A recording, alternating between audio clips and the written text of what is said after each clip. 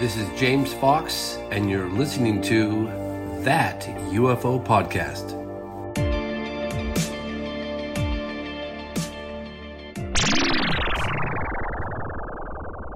Hi everyone, and welcome back to That UFO Podcast. My name is Andy, and delighted to welcome with me a professor at Stanford University School of Medicine. His research is in microbiology, immunology, biocomputation, and analysis of UFO artifacts, materials, and also reports of UFO encounters. I have the one and only Professor Garry Nolan. Garry, welcome to the podcast. Thank you very much. I'm looking forward to the discussion. Us too, Garry. Very popular guest as soon as we announced you were coming on. It's been quite exciting. A lot of listener interest as well. So hopefully we can do that some justice for those who are listening and watching along. Garry, I want to know first a little bit about your early experiences of the UFO subject. As a child growing up, did you have any favourite books, TVs or movies that were influences and what became a bit of a passion of yours? Well, I've always been interested in science fiction. I mean, I think some of the first books that I ever read were sci-fi, mostly Arthur C. Clarke and Isaac Asimov. So, you know, I'm a child of the 60s, if you will.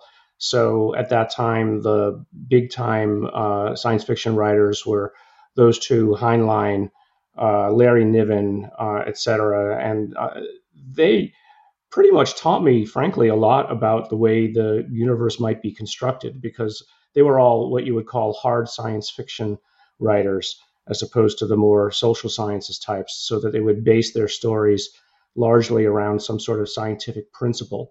A novel one, usually they would propose, like, you know, Isaac Asimov's The Laws of Robotics and things like that.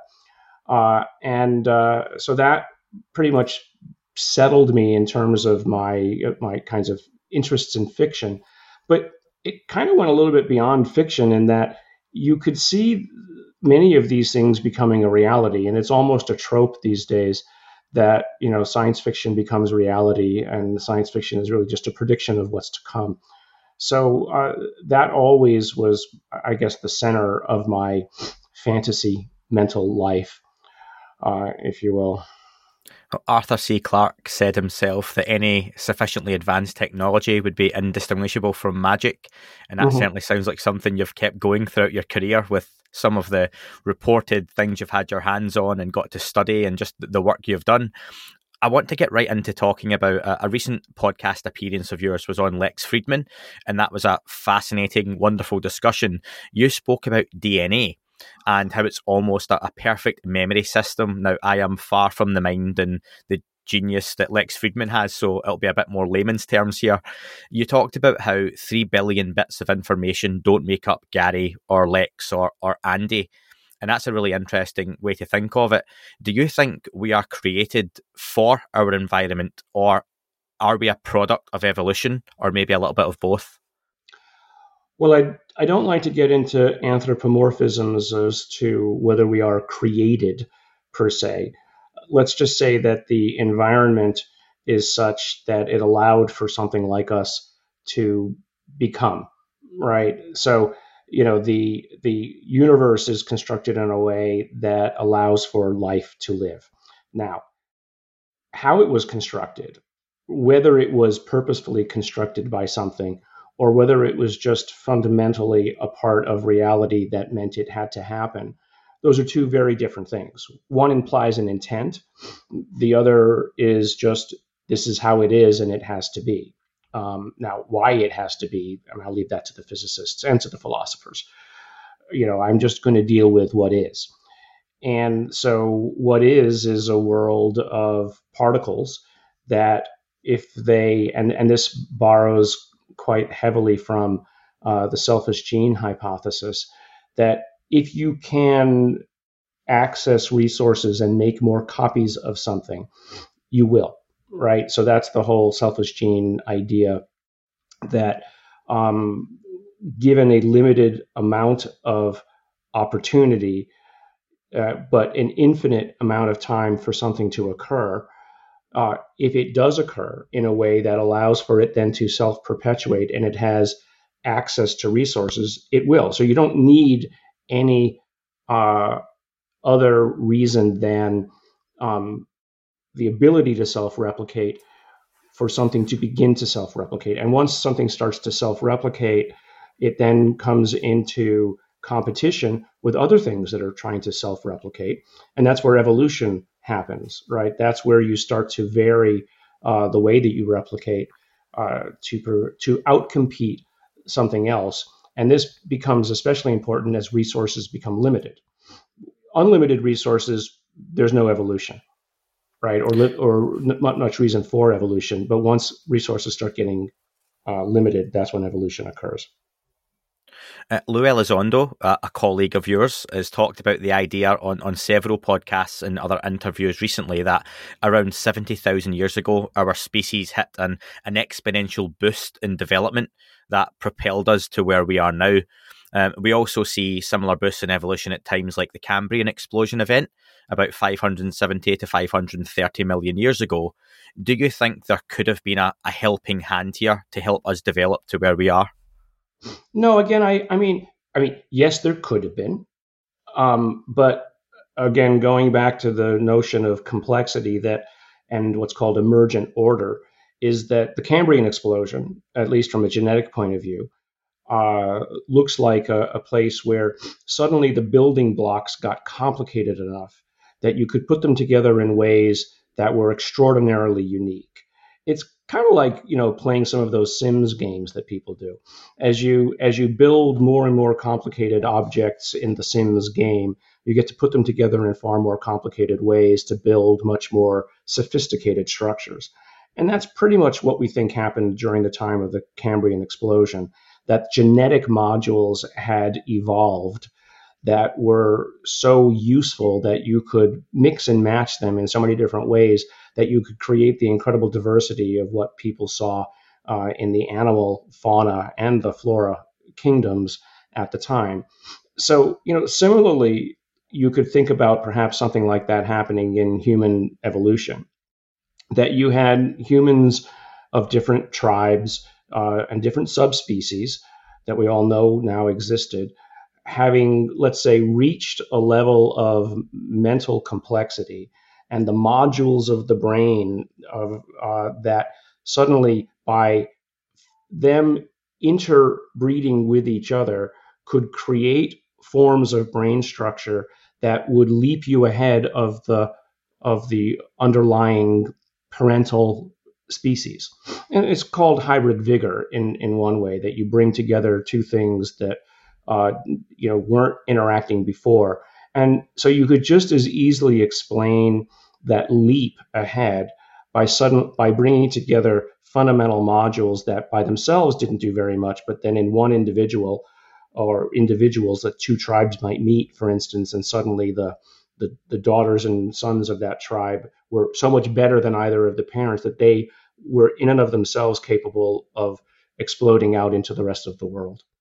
So you don't have to. And so if you don't have to postulate an intervening hand, then why do it?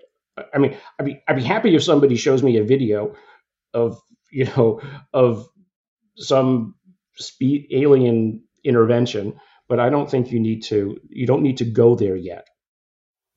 Are there any particular times in the human evolution that you look to and think there's been a growth or a change that isn't so easily explained? Or, as you've kind of said, do you think it's a case of it happened because it could happen? Yeah, I mean, I think people point to the 70,000 year time frame mostly because the archaeologic record suggests a sudden increase in societal interactions that allowed for trade, the making of objects, the building of communities. And so, you have to look at it as well. It's not just, say, the genetic aspect of it. It's building up, let's say, a verbal oral history of wisdom, if you will, that could be passed down generation to generation, right? And so, again, it's like this idea of you can think of it maybe as a Cambrian explosion at the 100,000-ish years or so ago, of both societal knowledge, wisdom, along with the capacity to understand it, right? The putting together of brain modules and brain abilities that, happened, I believe, through mutation, obviously. So, but let's take a different step back and say, let's say that you wanted to postulate a higher intelligence involvement in human history. That involvement doesn't need to be a genetic engineering manipulation event. It could just be purposefully putting together tribes with the right features that, when bred together, would have a higher or a better set of what we call phenotypes, brain phenotypes or whatever, than either of the parental tribes, right? So you could guide groups together in ways, and you could put them through, let's say, wars. You force them into wars to wean out the strong. So you could do it without a single bit of intervention. I mean, just look at what we've done with dogs over just a few thousand years. We've taken them from wolves to everything from fluffy little balls of Pomeranian to, giant mastiffs. And I mean, dogs are particularly pliable because of some genetic elements in their DNA that allows for that kind of pliability. Unlike cats, for instance, you can't manipulate cat evolution quite as quickly as you can dogs. But that's what I think could have been. You don't have to say they specifically intervened in this way. And anything of a higher intelligence, frankly, is not going to need to use the kind of crude genetic engineering that we use. It would be far more subtle than what we're doing. And that kind of loops back to my discussions with Lex about the compacted information inside of human DNA. This idea that, human DNA is a zip file, right? Within a zip file, within a zip file, within a zip file, within a zip file, ad infinitum. And each layer of the unpacking, as I had said there, expects a context. So the unpacking program, the zip unzipper, is the point in time at which the DNA is present in the cell at a stage of development of the egg to a baby, right? And so the zip file is unzipped in different ways in different cells, but there's new information every time it unzips it. And yet, as I said before, it's only 3 billion base pairs long, and yet there is 10 to the gazillionth power of information somehow packed into it, because it is expecting the unzipping program to mold the DNA into certain outcomes. So the universe, in a way, is part of the unzipping program that the cells at the origination point of an egg uses to unzip and then divide, and now it's two, and then now it's becoming the top of the body and the bottom of the body, the head, etc. And so, to me, that's fascinating because, again, now let's go to this idea of higher level intelligence intervention. To manipulate a human body to evolve something better requires a near godlike level of understanding to do the manipulations, so that when you change this DNA here, this base pair here, it will have resonating effects up and down the whole growth of the body. So you have to somehow encompass a knowledge of that one change might have a disastrous effect later on in development of the brain. So, that it's something that we can't do right now. I mean, there's a whole branch of biology called synthetic biology, where they're basically starting it with bacteria, where we're trying to engineer organisms in the simplest ways. But usually it's one gene at a time. It's not an organismal systems-wide alteration, because it requires that level of gestalt to understand all of that. And so, if you are going to postulate an intelligence at that level that's capable of doing that, the changes that it would introduce would be so subtle that there's no ability today to see it. It's really interesting because many people, including myself, when we think of the potential, not saying it happens, but the potential for another intelligence to manipulate us as a species would be direct, and it would happen now, and we hear about abductions and those sorts of things. So do you think there would be more chance that if something was so capable technologically, that all of those manipulations could have been done way, way back at the start, and like you say, left in various zip files to happen at various different times, that Yeah. those intelligences could be long gone? Well, they could be long gone, or they could basically have set it on a path that only needs occasional intervention again. Right? I mean, that's perfectly fine to think about that. You nudge it here, you nudge it there.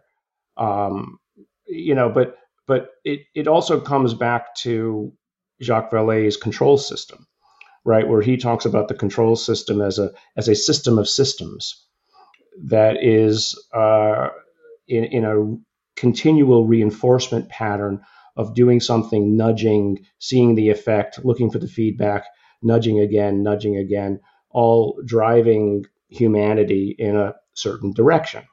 Now, it appears that that's what's happening, at least from the way that Jacques often talks about it. But from a human evolution point of view, you could say that this is what's happening. But again, and I'm not disagreeing with it, I'm just saying that we have to be careful not to claim that that's what's happening, because there are perfectly normal ways, let's say mainstream ways, to talk about it that could be posited. That, so you can't say that the mainstream ways yet that even I can come up with are wrong. So I don't want to give my colleagues a reason to point out the things that I already know are potentially an explanation. So it's the control system is, and Jacques will probably kill me for saying this, it is almost as easy as claiming it's God, right? It's a Deus ex machina that we want to be careful where and when we deploy it to explain things that we're seeing. Does that make sense? Yes, it does, yeah. And I'm sure it makes even more sense to the more intelligent listeners out there as well. Oh, I'm sure you're fine. You have a big forehead. It must be a brain in there somewhere. I think it's the bad lighting in here. It's the bad lighting. Garry, I want to ask about you've talked about how we as a species have developed, and I want to know your thoughts on what another intelligent life form could potentially look like. In various Hollywood films, you see it interpreted in different ways. In Arrival, there's a species that experience time different to us. In Annihilation, the shimmer is not understandable to us. What do you think it would be likely another intelligent species could look like, or are the possibilities just too infinite? Well, I think they're infinite. I mean, take any animal in our ocean, and basically give it a reason for creating a society, and or have an oral history that it can pass to its children, and so therefore time doesn't become a limitation in terms of achievement levels that can be attained, and you can create an intelligence. I mean, we all look at octopuses as probably one of the most interesting next intelligences on the planet. I mean, obviously, other than the cetaceans are dolphins and whales are obviously intelligent. Elephants are intelligent. I mean, I can't even eat octopus anymore because, of that damn movie, my octopus friend or whatever. Yeah. It's and here you have a distributed nervous system in the octopus. It doesn't have a central brain like we do. It has distributed nervous systems. So, what kind of intelligence would evolve out of that? Something that would have how many tentacles do most octopus have? I don't know. But they have basically let's say 10 subbrains in addition to their main brain. So, as an intelligence like that began to evolve, you could imagine different of those subbrains taking on different functions. Like our brain has what are called nuclei within them. Those are all condensed regions of neural interactions, little circuitries that carry out different functions. One is a memory system, another is fear, another is computation, another is where you think your consciousness resides. Would an octopus have a distributed consciousness around all of those subbrains? Would one of them be the subconscious and the other be the conscious?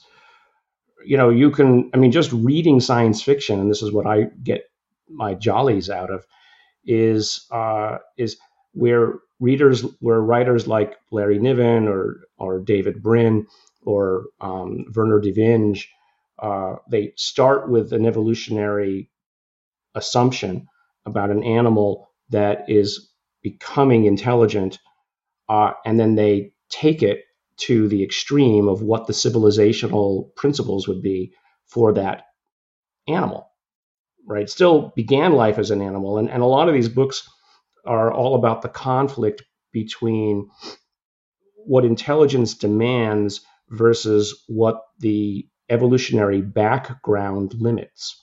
Like our evolutionary background limits us to certain kinds of monkey behaviors and certain kinds of tribal interactions. In Larry Niven's books, the puppeteers are derived from a herd animal.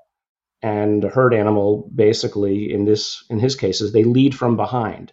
So cowardice is the moral principle. Run away first. Don't fight.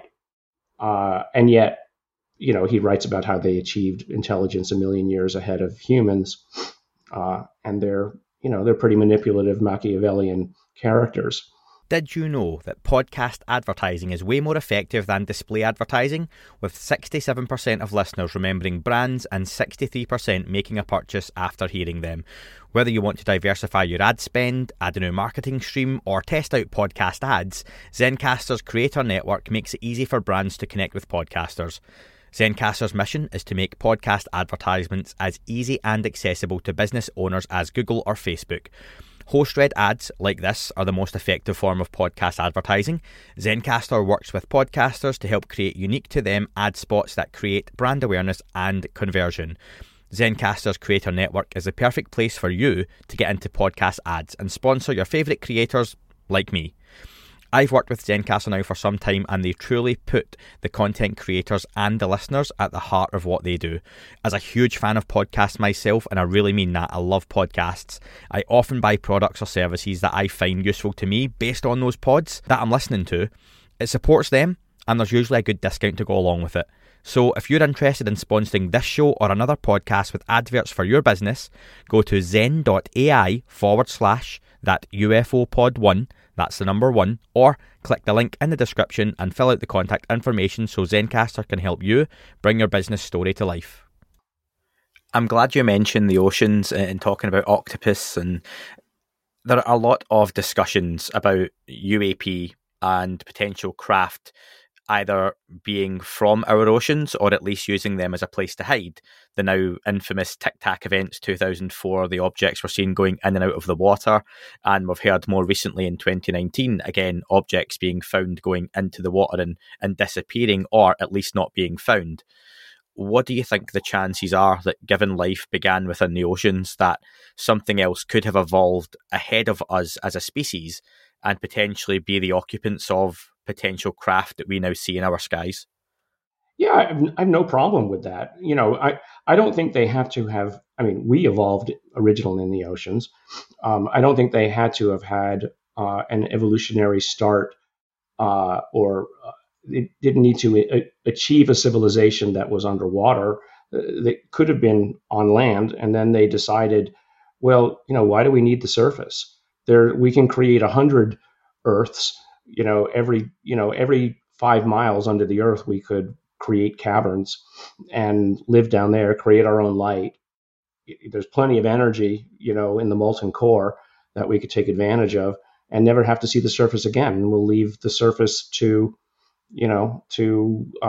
the animals and let something else evolve.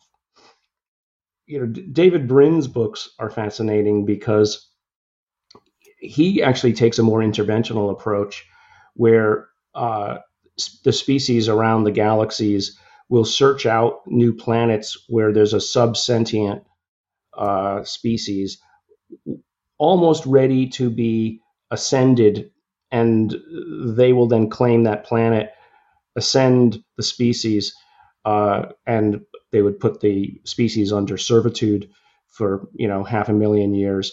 But then they become part of a clan, and then it's all about the clans interacting with other clans, and the whole objective is to collect as many species as you can to make your tribe of species larger, right?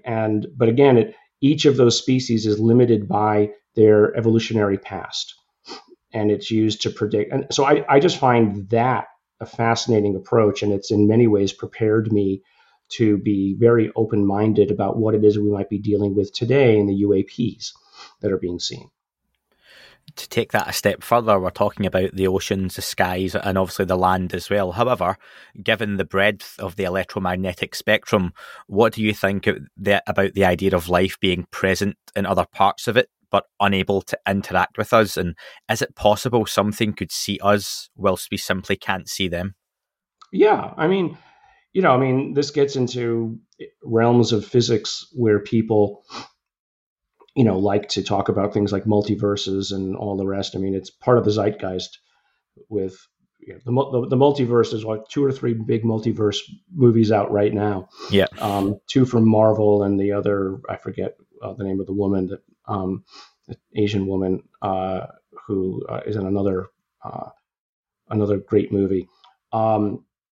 So yes, if there are levels of existence that are next to us, but not accessible to us, but it's sort of like a one-way mirror. We don't see them, but they see us. And they can step into our reality or reach into our reality. If you could reach into a nearby reality just by force of will, and manipulate things that are there, would you? Maybe. I might, as long as I'm not, hurting what it is that I'm interacting with. That's again, if you had an understanding and were even aware of hurting what you were interacting with. I've often talked about fishing and how people that fish wouldn't claim themselves to be evil, yet they take an animal from its environment, put it on a really strange technology, poke, prod, and then throw it back. And it's got striking similarities to alien abductions and what may happen with another intelligent species looking at us in the same way as a fish. Would that be fair? Mm-hmm. Oh, yeah, for sure. That's kind of the zoo hypothesis, that we're basically somebody's, not, if not property, we're not considered equal ethically to them, whatever their ethics might be. But it also might be, from their point of view, to our benefit, to what it is that they're doing to us or with us. Maybe they're, this whole idea that we were somehow manipulated 70,000 years ago, which again, I question severely that conclusion. But if you say that that's what might have happened, then the manipulation presumably accelerated something that was of interest to them. And if what is of interest to them was to get us to a higher level of intelligence faster, you then have to ask, well, what's the agenda? Are they looking for equal partners, or are they looking for something that can be used? That movie you mentioned, was Everything Everywhere All at Once, I believe, is right. the other Yes, multiverse. Yeah. Just in case any movie fans are thinking, oh, I've got another couple of movies I can watch, that's the one. Yeah, I haven't seen it yet, but I've heard great things about it. Me neither, but I know Dan has, and it was Dan that threw up the name of it in the background there. You mentioned manipulation, and something you talked about that got me thinking on the Lex Friedman podcast was about the basal ganglia, that part of the brain, and you talked about its potential for higher intuition and processing. And while you disagreed that it could potentially be used to, was it to do with abductions or manipulation of other alien species? Not quite that. Well, yeah. I mean, I have to apologize, if anything, that I kind of overstated. At one point, I said the UFO community misinterpreted or went too far. Well, I was the one who gave them the raw material to go too far. I mean, so I can't blame anybody but myself. But I mean, the idea was this was sort of a side observation to the damage that we were seeing in some of these patients that Kit Green had, most of whom we now know are essentially Havana syndrome. But there's a subset that were not, and cannot be explained by any kind of Havana syndrome. And there was clearly some kind of interaction with something unusual. But it was the side observation was that there was this compaction of neural density between these two nuclei of the brain, the head of the caudate and the putamen, which is part of the basal ganglia. It's that central core that we found in what we called high functioning individuals, smart people, right? And you can define smart in many different ways. It's not just you're good at math or you're good at science. You can be good at a lot of things and be still smart. But it's about integration of information, right? So intuition is at the heart of things, an unconscious conclusion that you make that was not, I drew it out, 1 + 1 = 2, 2 × 5 = 10. And I drew out some proof of what it is. This is this leap that occurs that still puzzles neurological scientists about how these leaps are made. Where is the information? If you want to be purely materialistic, where is the information process that allows for that to occur? Like an autistic savant, who you can ask them what the square root of some giant prime number is times whatever, and they can instantly spit out the answer. Where did that come from? How did they compute that? Materialists would like to say it was somehow computed in the brain. Others would say that they reached into the Akashic record and pulled the information from the Akashic record, right? Or that they foretold the answer through some sort of time-space leap. I'm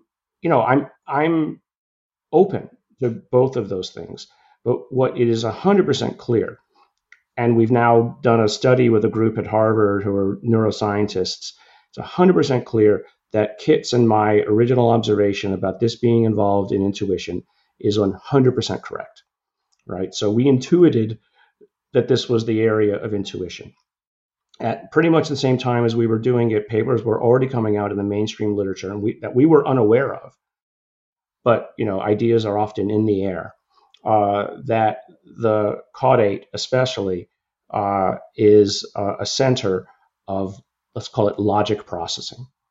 And so what I have been saying is that if information can come through some anomalous channel, right? And by that, I'm not trying to hide anything. I'm really talking about some sort of psychic power, some sort of psychic ability. It will perforce be processed through this region. And if information is to be laid onto human consciousness in our brain, it's going to come through one of the at least 5 known mainstream senses. And so different people with different capabilities, let's say emotional intelligence or visual or sensory or whatever, the information can be layered in different ways and then will be interpreted through those channels. But it's being layered into that. So I use the example of that guy, Tyler Henry. There's a television show that he has. He's a medium. I mean, I listen to him and watch him as he's giving these readings. And I'm wondering, and he says, I see this and they're telling me that. And I'm wondering what's going on inside of his head that's allowing him to come to these conclusions, and where's the information coming from, and how is that information being interpreted in the brain?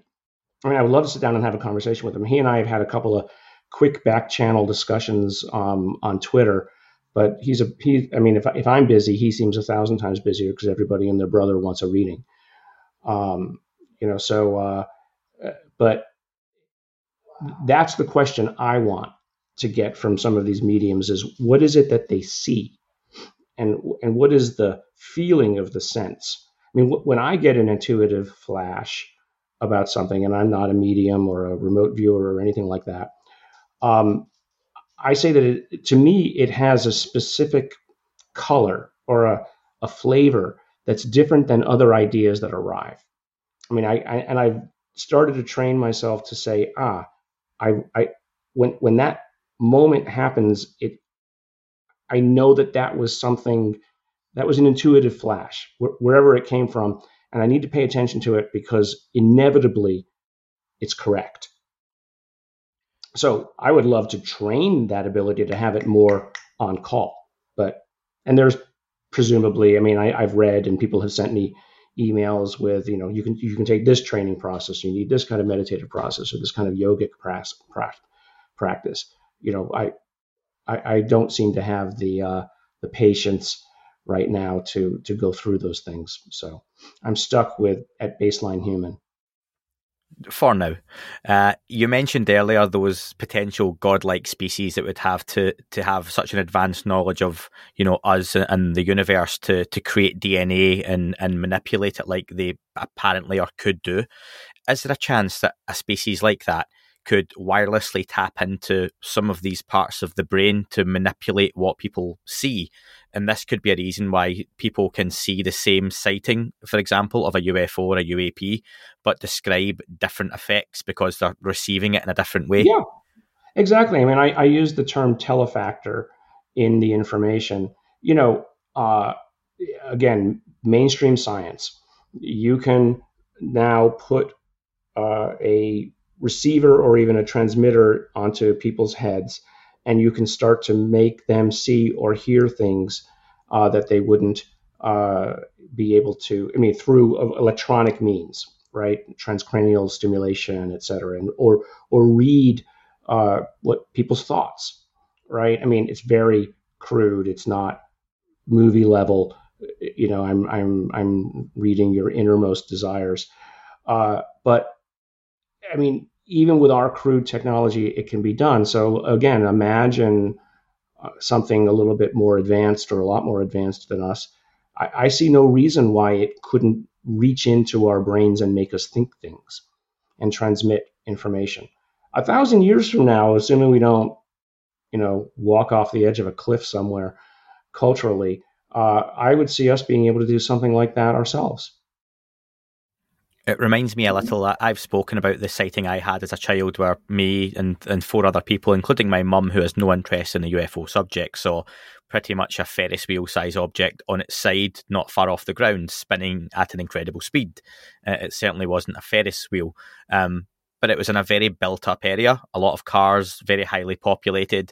And I wonder, is it something in those experiences where certain people can see it at a certain time for a particular reason, and that's always stuck with me, that maybe a group of us at a distance about a mile away could see this object, but maybe people closer to it couldn't. And it reminds me, there's a YouTube video, and I had to Google it, but it's the selective attention test from Simons and Chabris, where you're asked to count how many times a group of individuals pass a basketball between each other. And you're so caught up in counting, a lot of people don't notice that someone in a gorilla costume walks through the middle of the group and walks out of frame. And it's only afterwards when you're told, did anyone see the gorilla, where 2 people in a group of 10 say yes, yet the gorilla was there, just only such a small percentage of the group pay attention to see it. Yeah, I failed that test. I remember back, and I actually couldn't believe, I thought I was being tricked. I think that's, even without any kind of paranormal reasoning, lots of people will look at something and just, it doesn't fit into their context of what they're thinking about today, for instance. And so they have their mind on something else, let's say, And so they see it, and it just doesn't matter, and they move on. And then I used the example, and this has been talked about a lot, of when the first of the explorers or conquerors showed up in the New World, and a lot of the Indians and the Mayans or the Incas or whoever at the time didn't recognize the ships for what they were. They saw these objects, and then but they didn't realize that their world was about to change, and they just went about their day until somebody came off those ships and walked up and said, "By the way, we claim you for the queen." Right. So I think that there's quite a bit of that going on.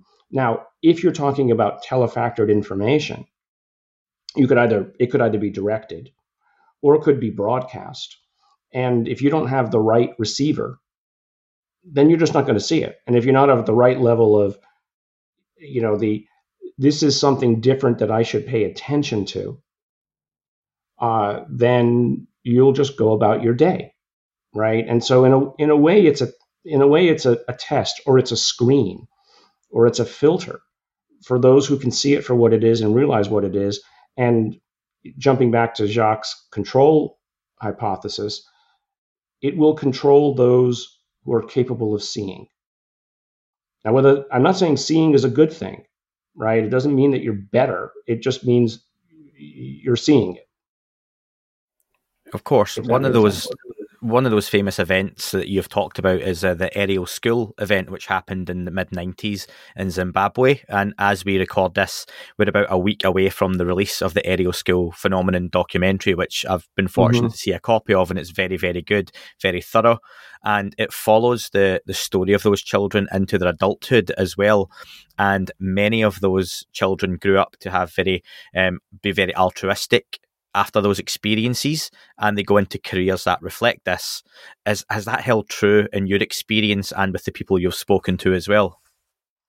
Well, I was fascinated when I first saw that video, some of the earlier ones that were on YouTube, back as far as 2010, 2011. And it always struck me as probably the most impressive proof that something was happening, right? That you couldn't have that many children seeing and talking about the same thing. And some people go, "Oh, rubbish, Gary. Of course they can." I was like, "No, rubbish. You shut up. You're wrong, right? Stop gaslighting me." You can't get that many people saying the same thing, especially children, and then still holding now to that story, 20, 30 years later. So they mostly seem to have seen the same thing. Right. And the differences only seem to be down to the level of the artistic ability of the individual student to draw what it is that they thought that they saw. But I think a lot of it, if you follow any of the remote viewing literature, the teaching of the remote view capability is to read the signal, not the interpretation. Right. That once you start getting into interpretation, that's where your cultural background and what's going on inside your head starts to adjust what it is you think you saw. And so there might be a little bit of that going on with these children, but irrespective of that, the central story of what they saw appears to be, well, at the very least, a shared experience. There's no material evidence, but the social or the psychosocial evidence is, as you mentioned, 100% clear. These kids were affected for their whole lives. It apparently changed them, at least as far as they're concerned, for the better. I don't know if any of I haven't seen the movie, so I'm jealous that you've seen it already. I haven't heard of any negative consequences other than, let's say, that they were the children were maybe a little ostracized at the time, but no traumatic negatives. So I'm trying to understand what is going to be now the response to this. It's certainly the movies and the things that were on YouTube. I used to point to my friends all the time. I said, don't listen to anything else. Just go watch that movie and tell me what you think. And, a lot of people came back saying, wow, this is seriously interesting. There's an innocence to those children and their stories, and when John Mack got involved, and this is something that comes out in the documentary, no spoilers, but he really moves on the story and gets the emotion and the feeling from the children, which is fascinating to see come across on the camera as well. And something that doesn't happen to those children but has happened to others and has been well documented is the potential of a hitchhiker effect. We've heard this from places such as Skinwalker Ranch, that there's a potential for a strangeness to follow individuals from the place it occurs and moves on. And I wonder, do you consider this to almost be a virus type of effect from the work you have seen or anything that's been done on it? Well, see, hitchhiker implies something has attached to you. But maybe a different way of talking about it is that you're now open to observing things that you couldn't see before, but that there's a dialectic, right? There's a discussion that you seeing leads to a feedback that it knows it's been seen, and so you see it more, right? I used a term, lighthouses in the dark, a long time ago in the book Phenomenon, that some people seem to be lighthouses in the dark, almost as if the ability to see is observable from elsewhere. And so it gets attracted to you. But once you've opened, you've lit the lighthouse.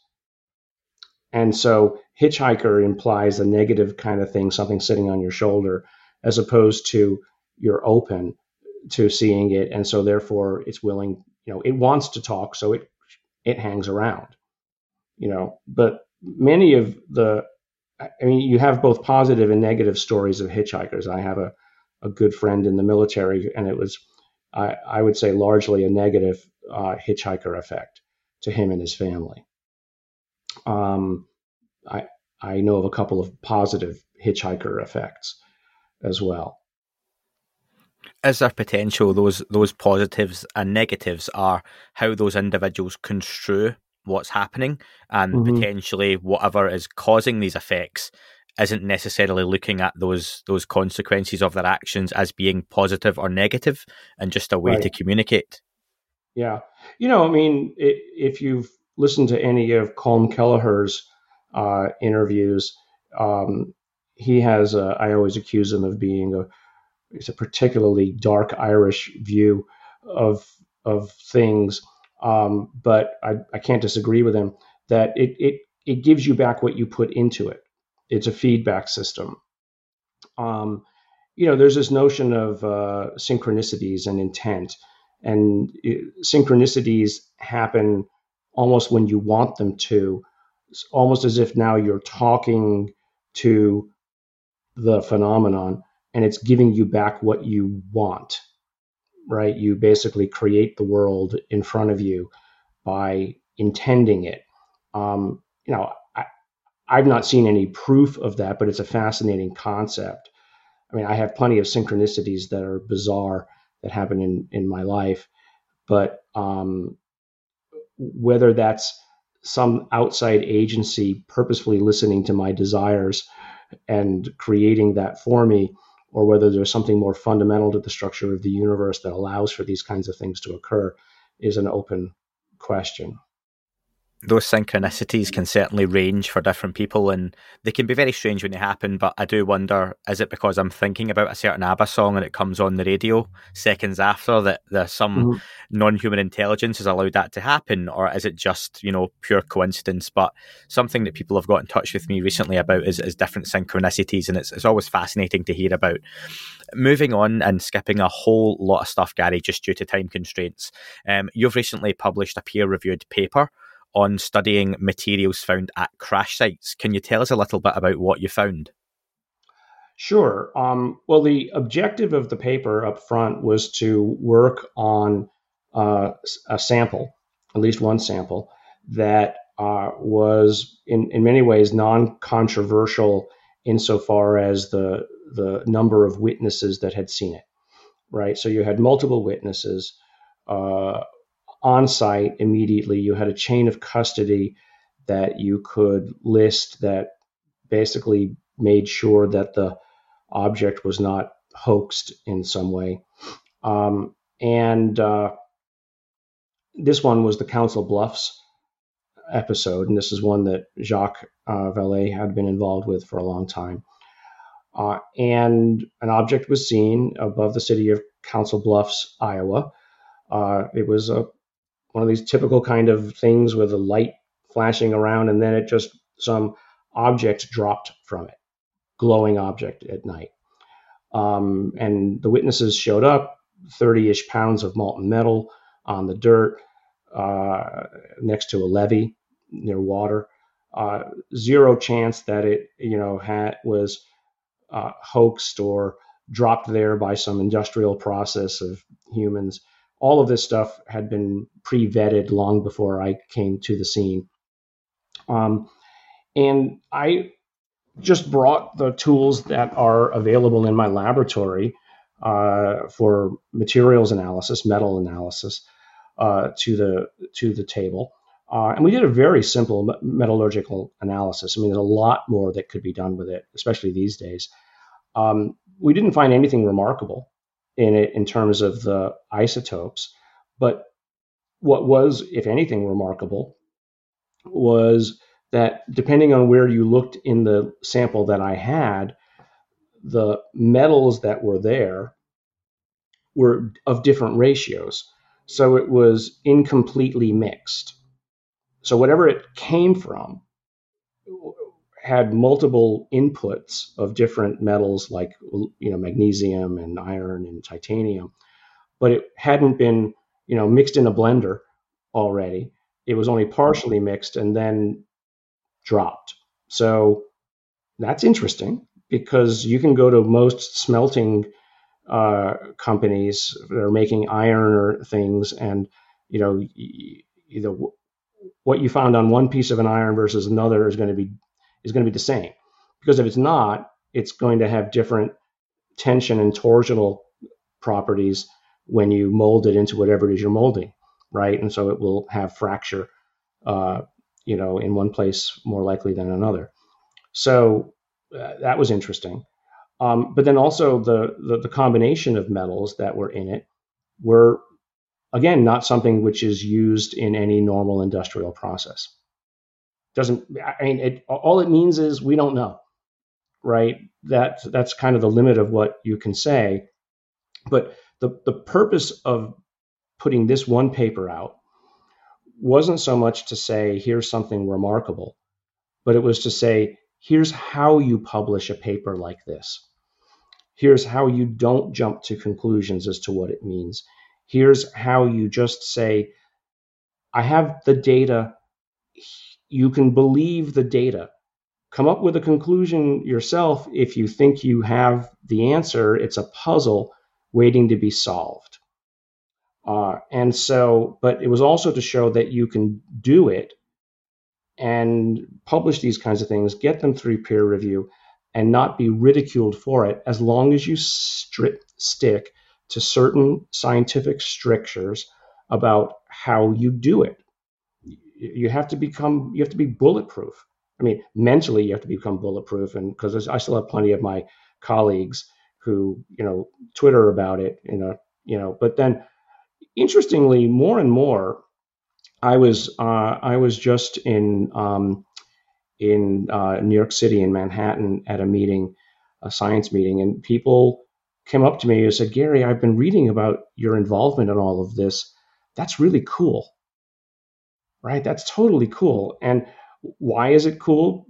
Because the next thing out of their mouths is, yeah, I saw all this stuff in the New York Times about these pilots who've seen things and these congressional inquiries that are about to happen. Wow, you really seem to be onto something. Part of me is like, well, yeah, I told you so. But, I try to back off from self-congratulation on that. But and so I think Lou Elizondo and Chris Mellon and a number of others behind the scenes who you'll probably never get the names of, who have been pushing this forward, that have opened it up for us in a way that is, to me, exciting. Yes, there's a lot of negative people out there, saying, oh, you guys are a bunch of, it's folie à deux. You're all a bunch of morons. This is a waste of time. Well, it's my time. Why does it offend you that I'm spending my time on something? I'm not telling you not to do something. Maybe I should be offended that you're spending your time worrying about me. I'm living rent free in your head. I mean, it's just like, why do you care? It's like they have this religious box that they want everybody to live within, and if you step outside of it, you're a heretic. How dare you? Go away. Leave me alone. Do you know, Gary, when you talk about people living rent-free in your head, it's funny. I have no issue with trolls and all that kind of stuff. I find it quite cathartic and almost a hobby to engage with them for a while. And we had one particular troll on some of the YouTube live chats who I engaged with, and eventually they actually emailed me privately to say they were sorry for trolling so much, but the whole idea of this UFO phenomenon scares them. And I was like, well, that's fine. Just talk about it. But the way it was manifesting was to sit on chats of various interviews with people like yourself and slate the subject. But actually, they did have an interest, but they just don't know how to express that, which I found quite interesting. And people just have to take that kind of step back. Gary? Yeah, I don't mind those kinds of people. It's the professional trolls that bother me. I mean, it doesn't bother me. It's like, well, why are you bothered? Yeah. It just seems like they've got nothing better to do. That they feed on this negativity, and to me, it's like, look, dude, you need to go see a psychiatrist. Well, listen, Gary, next week on the 17th of May, I think it'll be the day after this interview is released, Congress is conducting hearings regarding unidentified aerial phenomenon. What would you personally like to hear asked at those hearings? I would like to hear about something actually that Chris Mellon just tweeted. I'm actually in another conversation with him right now on another channel. I'm watching some conversations go on. Is what's the evidence of any of this stuff in orbit, right? We have lots of sensors up there. So that's one of the things that should be discussed. What might be a potential agenda of these objects, right? So, I mean, that's a scary thing to start talking about, but if they're hanging around, mostly being seen at our nuclear facilities, that implies something a little on the, let's say, the scarier side. And there was another thing that I was thinking there that is, well, it'll come to me, but those are two of the main ones that I want to hear about. But I also want to have at some point a discussion around what are the opportunities. Let's say that whatever this is continues to keep us at arm's length. But has there ever been any attempt at communication with this? And if so, what has been the interaction? What has been the feedback? That's another one. And then another thing that is, I think, gathering a fair amount of inertia is this idea of immunity versus amnesty. That if we're going to get people to come out of the shadows, there has to be immunity. Now, a friend of mine who I talk with a lot, he says, look, it can't be amnesty, because amnesty is you've already been convicted of something, and then you're given amnesty for it. No, you want immunity up front. So we should stop using the word amnesty. We should start using the word immunity, because immunity means that you won't be prosecuted, right? But it needs to be a carrot and a stick approach, right? It's immunity if you come forward now beyond a certain date, and if you don't, now you're going to be stuck in the amnesty bucket after you've been, if necessary, basically run through a ringer. But that's the only way we're going to open things up. So it has to be an open discussion of that.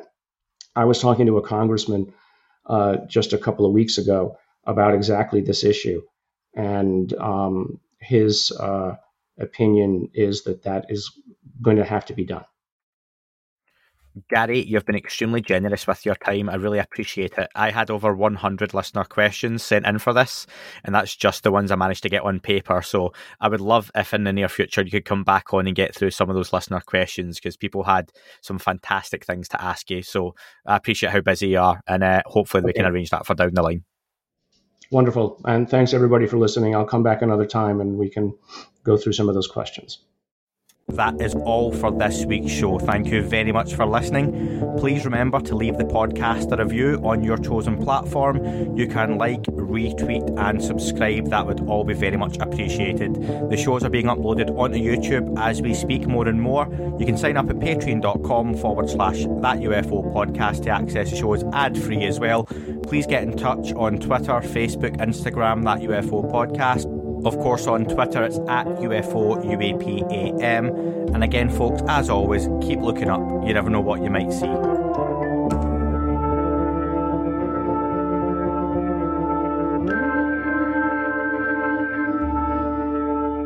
It wasn't a tic-tac and not quite a saucer, more like a hubcap designed by Chaucer, a little baroque and quite steampunk, like Alice was playing bass for the Parliament of Folk. The little fucker hovered right outside of my window, and when I shoved out the screen, he made it an issue. I don't think he expected me to see his ass, but I'd had some champagne and smoked a little grass.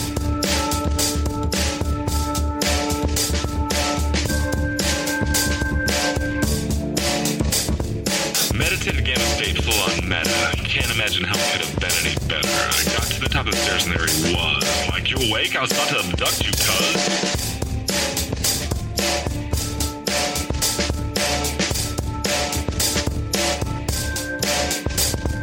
I jumped back and nearly kissed myself, and I climbed out the window after the elf, and I woke up in my bed and there was something on my head and everything was weird and everything was red. And I called out to my boys. They thought this was noise. They thought it was a dream. They thought it was my toys. They thought it was my problems, and they think I should seek therapy, and I don't know what to do because it doesn't really scare me.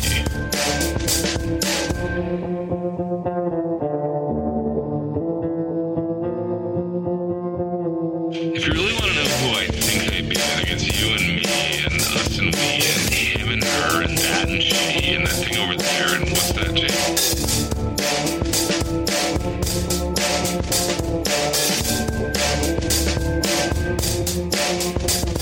But for being serious, open your mind, consider your heart, consider time, consider your space, consider your lies, consider your life, consider your